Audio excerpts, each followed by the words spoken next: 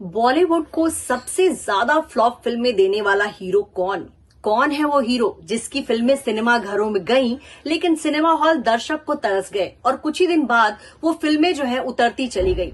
देखा जाए तो बॉलीवुड में किसी भी हीरो की कामयाबी का आंकड़ा जो है उसके बॉक्स ऑफिस कलेक्शन से होता है, लेकिन बहुत से ऐसे सुपरस्टार्स हैं जिन्होंने ढेर सारी फ्लॉप फिल्मों की झड़ी लगाई, लेकिन बावजूद इसके उनको फिल्में मिलती रही और वो फ्लॉप पर फ्लॉप फिल्में देते रहे, लेकिन फिर भी वो कहलाए सुपरस्टार्स।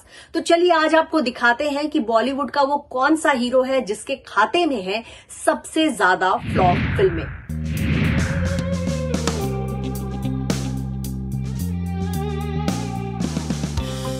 फिल्म इंडस्ट्री ऐसी जगह है जहां हर शुक्रवार बदल जाती है कहानी, बदल जाता है स्टारडम। एक फिल्म हिट हुई तो बन गए सुपरस्टार, फ्लॉप हुए तो हो गए गुमनाम। वहीं एक हीरो ऐसा भी है जिसकी 180 फिल्में फ्लॉप रहीं, लेकिन फिर भी वो सिनेमा के फलक पर करता रहा राज। उसे एक के बाद एक फिल्में मिलती गई और ये फिल्में बॉक्स ऑफिस पर होती गई धाराशायी।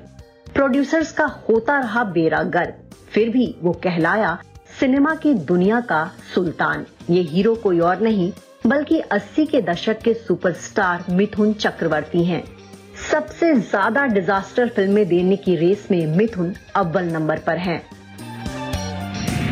मिथुन ने करीब 350 से ज्यादा फिल्मों में काम किया और इनमें से उनकी 180 मूवीज फ्लॉप रहीं।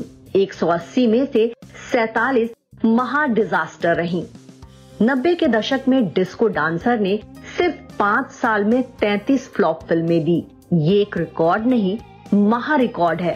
वैसे मिथुन ने अपने करियर में 50 सफल फिल्में भी दी हैं। इसी वजह से उनको जनता का इतना प्यार मिला और आज भी लोग उन्हें बेपनाह मोहब्बत देते हैं। और अब जान लेते हैं कि फ्लॉप फिल्में देने वाले हीरो की लिस्ट में दूसरा एक्टर कौन है, उसका क्या नाम है। इस लिस्ट में दूसरे नंबर पर है जंपिंग जैक जितेंद्र। उन्होंने अपने फिल्मी करियर में कुल 226 फिल्मों में काम किया और इनमें से 121 हिट रही जबकि 102 फ्लॉप।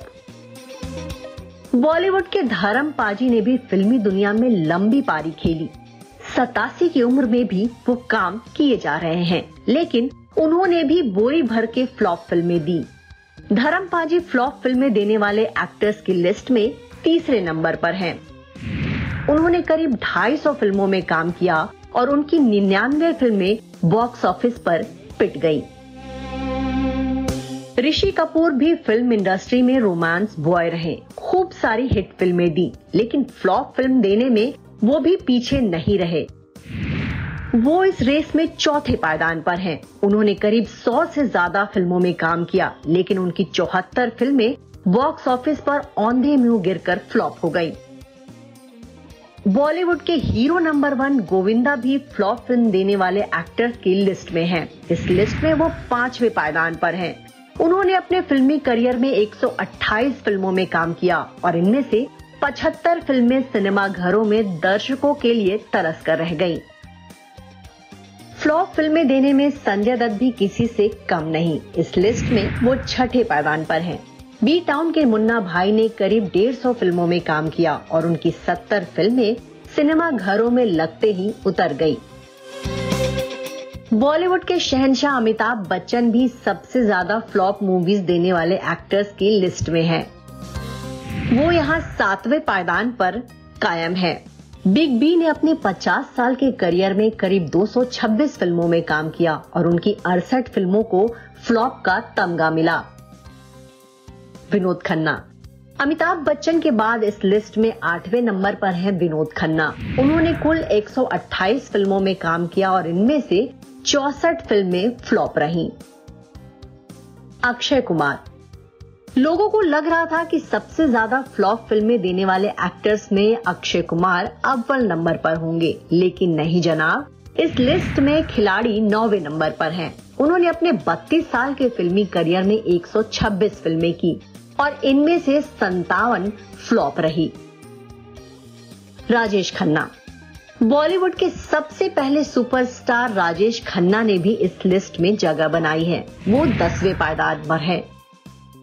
उन्होंने अपने फिल्मी करियर में 163 फिल्मों में काम किया और इनमें से 55 फ्लॉप हो गई। हालांकि आपको ये बता दें कि राजेश खन्ना ही वो पहले स्टार है बॉलीवुड में जिनकी एक साथ लगातार 15 फिल्में हिट हुई थी। वैसे शाहरुख, सलमान और आमिर ने भी हिट फिल्मों के साथ साथ फ्लॉप मूवीज दी हैं।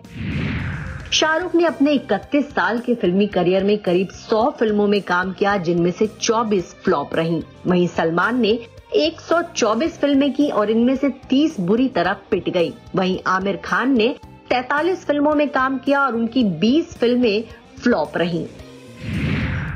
तो देखा आपने, इस लिस्ट में अमिताभ बच्चन है जो कि फिल्म इंडस्ट्री के शहंशाह रहे। तो वहीं राजेश खन्ना भी हैं जो कि फिल्म इंडस्ट्री के पहले सुपरस्टार थे और उनके खाते में एक साथ 15 सुपरहिट फिल्में रहीं और ये अपने आप में एक बहुत बड़ा रिकॉर्ड था। मिथुन चक्रवर्ती जो कि 80 के दशक में बहुत बड़े स्टार थे, उन्होंने इस लिस्ट में टॉप किया क्योंकि 180 फ्लॉप फिल्में उन्होंने दी।